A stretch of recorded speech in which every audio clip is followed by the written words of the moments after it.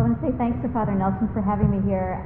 I hope I can speak up loud enough to be heard over the air conditioner. At least we have an air conditioner, so that's good.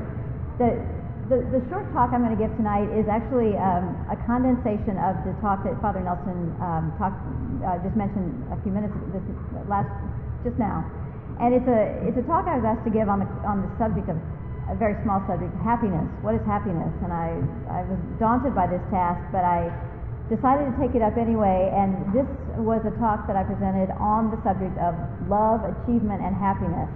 So you can see I've got it all figured out for you here tonight.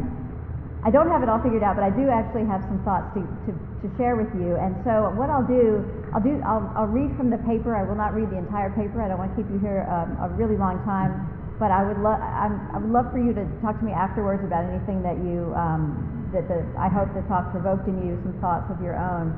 I think this is a particularly relevant thing to talk about at the beginning of an academic year because it's a talk about how to deal with the desire to achieve.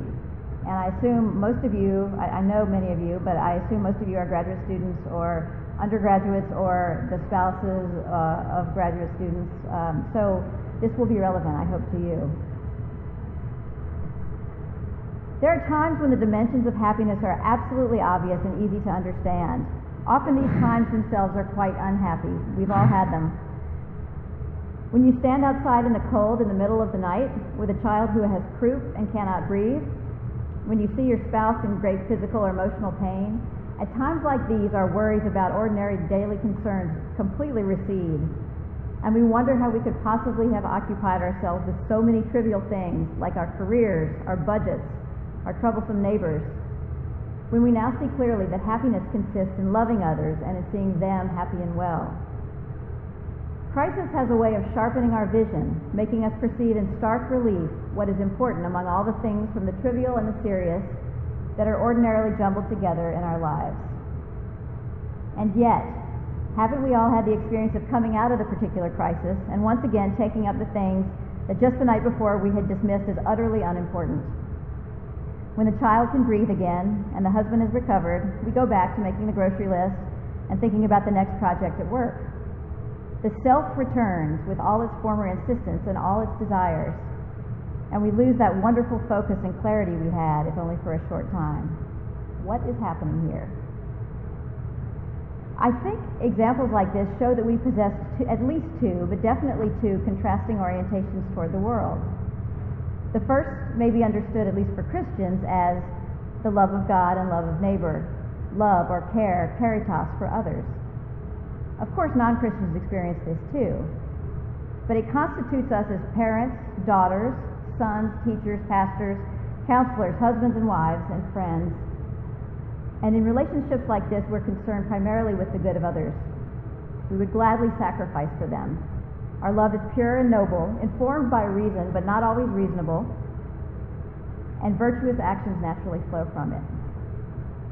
The supreme example, perhaps a supreme example of this, is being a mother or a father, where your goal, if you are truly a mother or a father, is not your own well-being, but the well-being of your children. But the inclination can manifest in lots of other different ways too, in care for a neighbor or an elderly relative. In the many ways we may relinquish personal benefit, in undergoing pain or suffering on someone else's behalf. So that's what I'm identifying as the first orientation. The second, contrasting orientation, is not necessarily selfish, but it requires an investment of oneself in satisfying desires that range from the base to the noble. In this mode, we do the grocery shopping, we write the essay, we submit the proposal, we curate our images on Facebook, we negotiate with others to achieve an end, and we advertise ourselves and our projects. This is the realm of productivity, of getting things done, of accomplishment. It is the realm of college. It is the realm most of us live in most of the time. Things done here range from the simple tasks of mopping our floors and organizing our closets, all the way up to restructuring corporations and producing blockbuster movies. We may or may not do these things selfishly or pridefully, but there's no doubt that we see ourselves as agents of activity and change, and some part of us desires to engage in these projects. Now, in the paper that I wrote here, I do more with these orientations and I kind of spell them out. But the question I want to bring to you all tonight is, are these orientations, this love on the one hand and achievement on the other hand, fundamentally at odds with each other, or can we bring them together? There are times when they seem diametrically opposed, as you all will recognize. But how is it we can recognize the priority of one, which is love, while continuously and relentlessly being pulled back to the other, achievement? After all, the realm of love would seem to be unambiguously morally good, while the achievement realm seems morally questionable at best, pride-filled and soul-killing at worst. It can yield a host of pathologies: a constant attentiveness to work, to email, to one's job, to one's body, to comparative evaluations of ourselves and others, all at the expense of paying attention to those around us whom we actually do love. I mean, you've all read these stories about the driven parents, and they're never here in Texas, they're always in the Northeast, who get their children into the best kindergarten so they can get into the best prep schools and then get into the best college. This is a kind of achievement pathology. That's achievement at its worst, I would say. What I've been describing is this achievement at its worst, yet we all feel this pressure. And then I said, at my self-consciously Christian university, Baylor, and at all universities around the country, excellence is the watchword. We cultivate students who achieve remarkable things, but we also enjoy, if I may be frank, bragging about them later to parents, donors, and future student prospects. And I participate in this too. I'm not exempt. Now you might wonder, what does any of this have to do with happiness? Life lived in a kind of hamster wheel of compulsive achievement appears to be quite the opposite of happiness, and it appears to neglect the love side of the dichotomy I've set up. So what should we do? This is the real question I want to get at. I had friends in college who said the answer is to renounce it all. Just go out and live. Blake was in my class, and I may have told her this story about these friends I had in college who just decided they were going to go live on a farm, going to grow their own food, just live the simple life. This lasted about a year, and they got tired and they came back and they went to law school. But that's one way of sort of opting out of the achievement compulsion. But I think most of us know that trying to renounce this altogether is not realistic, as my friends found out. And this is because, as I believe, with those of you who've read Aristotle will know, real and long-lasting happiness consists in purposeful activity, not rest or pleasure. Human beings carry within themselves a great desire to do something meaningful, and this requires discipline, hard work, investment, and patience. Okay, so now I'm going to turn, cutting out quite a bit, to talk about, well, how can we think about achievement in a more positive way than the sort of the popular secular understanding of what achievement's all about. I don't know if any of you have read the David Brooks' new book. What's it called?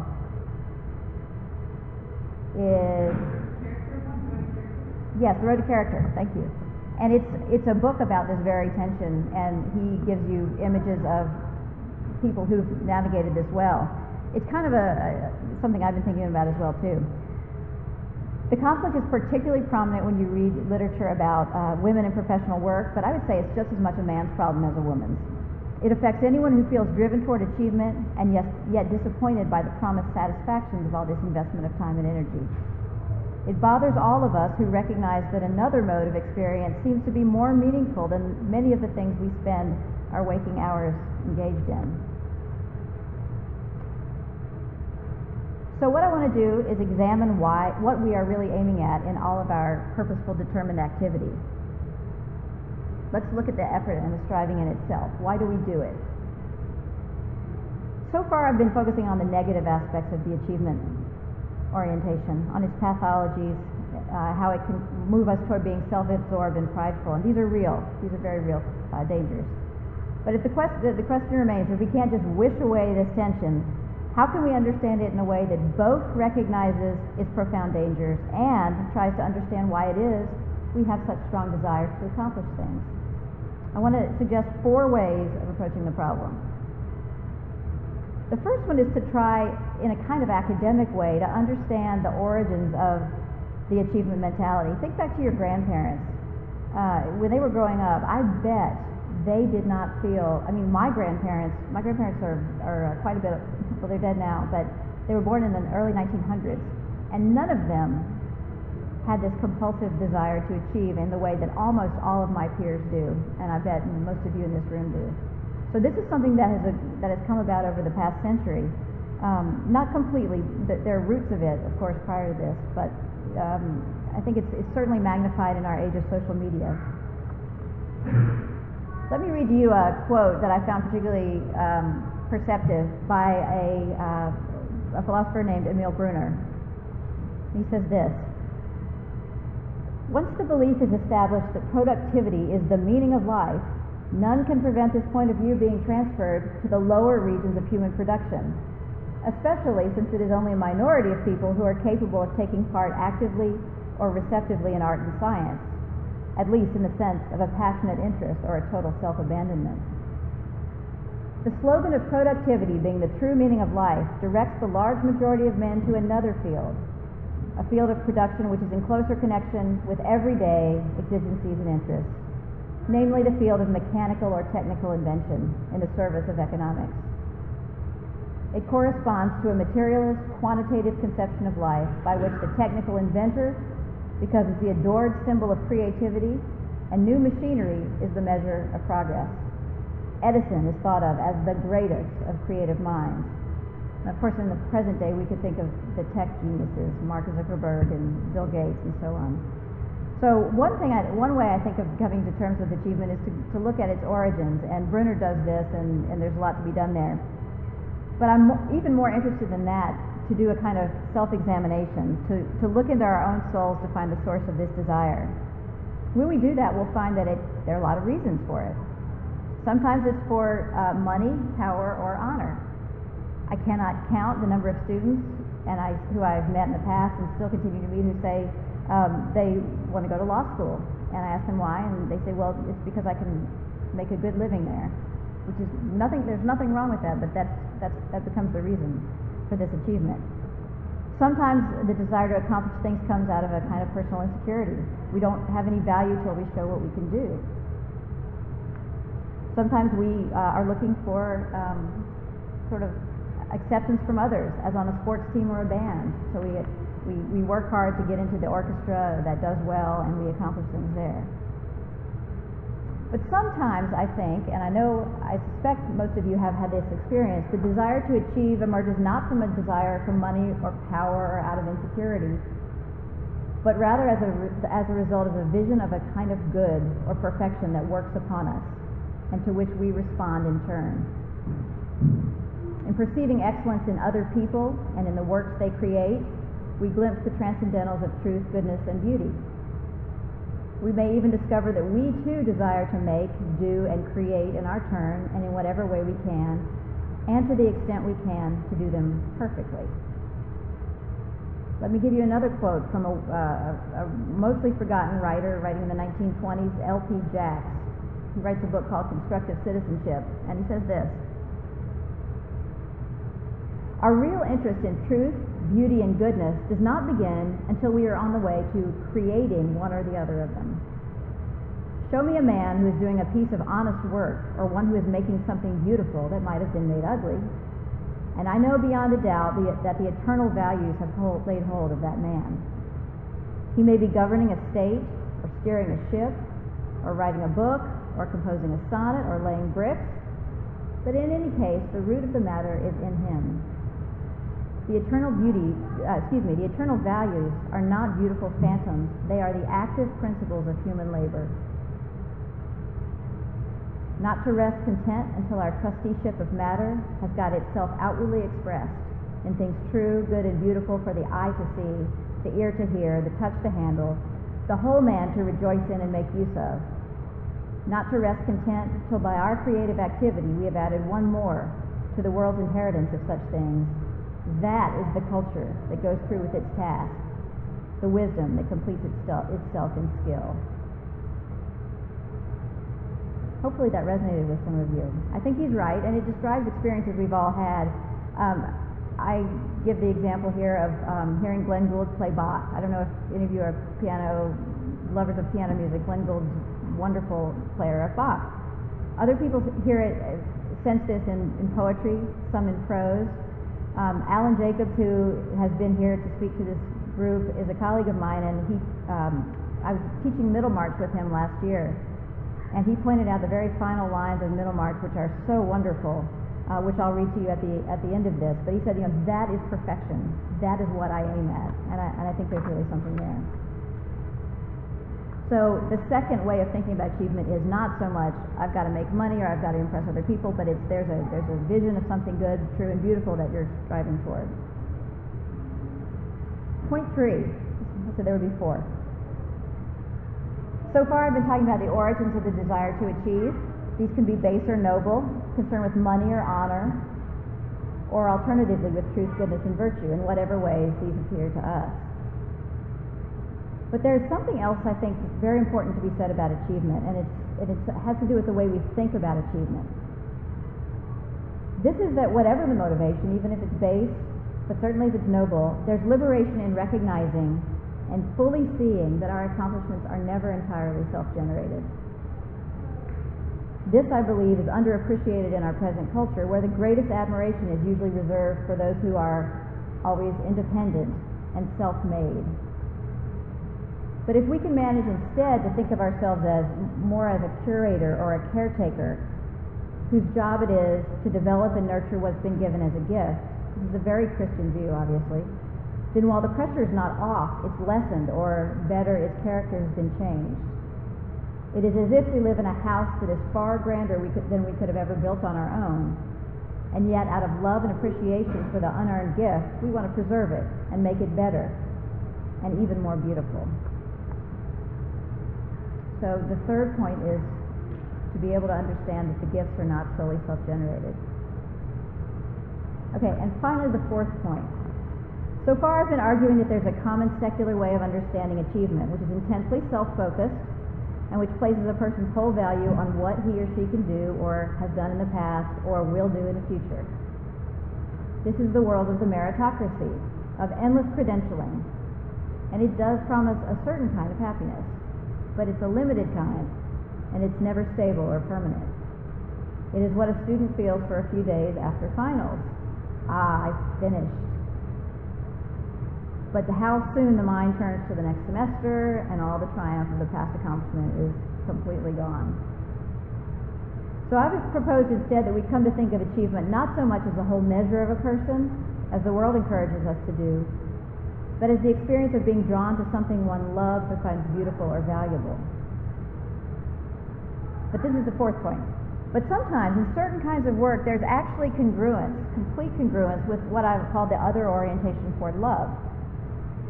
So here the thing that draws us to the activity is not so much a transcendental truth, goodness, or beauty, although those aren't gone, but a person or a group of persons. And those of you who are teaching know this, or being a priest. The true teacher finds her reward not in honor or salary, but in the students whose lives she improves. The missionary wishes for an achievement that actually consists in love.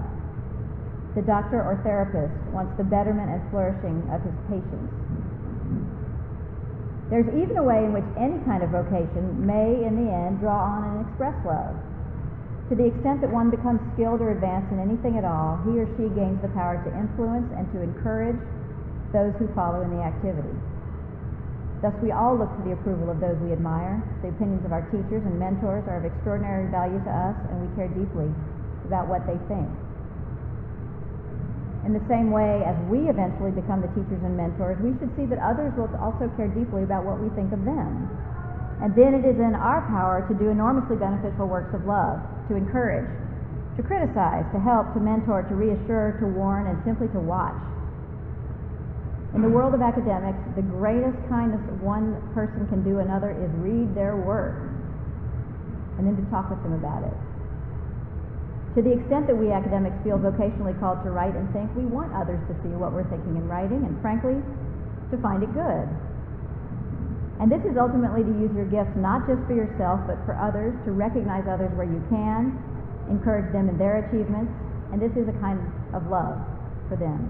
It is seeing others as they wish to be seen. Not asking them to pay attention to you, but you pay attention to them. So let me conclude by just saying two more brief things, and then I'll read you the Middlemarch quote, which is absolutely lovely. I think there are ultimately two ways of thinking about the conflict between love and achievement. I've been talking about how they go together, but actually the conflict is there, and it's there very strongly. For instance, when I can give you an example from this morning, trying to come into Baylor to meet a student, and my 2-year-old is screaming and doesn't want me to leave. What do? Do I stay with my 2-year-old? Do I come in and meet my student? I mean, this is a constant thing. We all have commitments that are love, and I wouldn't say my work here is achievement, but it's a kind of professionalism. So that conflict is always there. So I think there are ultimately two ways of thinking about the conflict between love and achievement. One is simply to recognize and mark the discontinuity between these two orientations. It has been a relief for me personally to realize there is no balancing them out or wishing them away or absolutely rolling them together in a life that is completely coherent. There's a book that I have in my office that I had to order for a project I was working on, and it's called Getting to 50-50.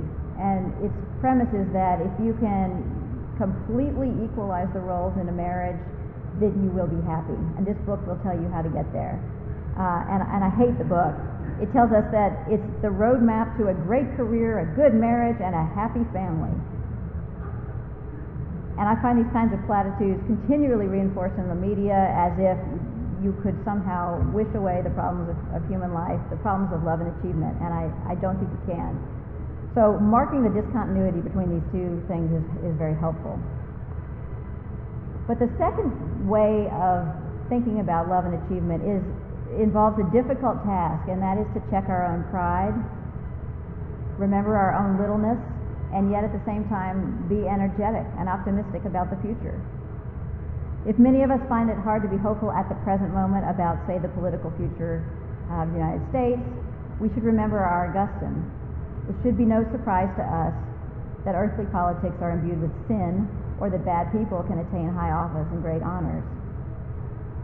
Yet we shouldn't wring our hands, but instead we should redouble our efforts, not to win the culture wars, although they're worth fighting, but to cultivate our own gardens, to preserve the traditions we have inherited, and to cultivate now countercultural ways of being conservative in what is ever more a revolutionary age. And I don't necessarily mean political conservatism, but I mean to conserve what is good.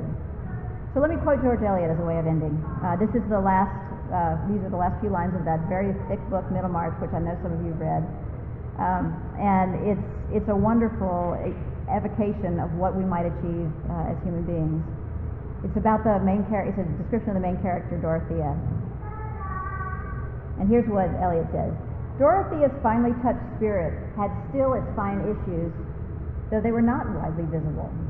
Her full nature, like that river of which Cyrus broke the strength, spent itself in channels which had no great name upon the earth, but the effect of her being on those around her was incalculably diffusive.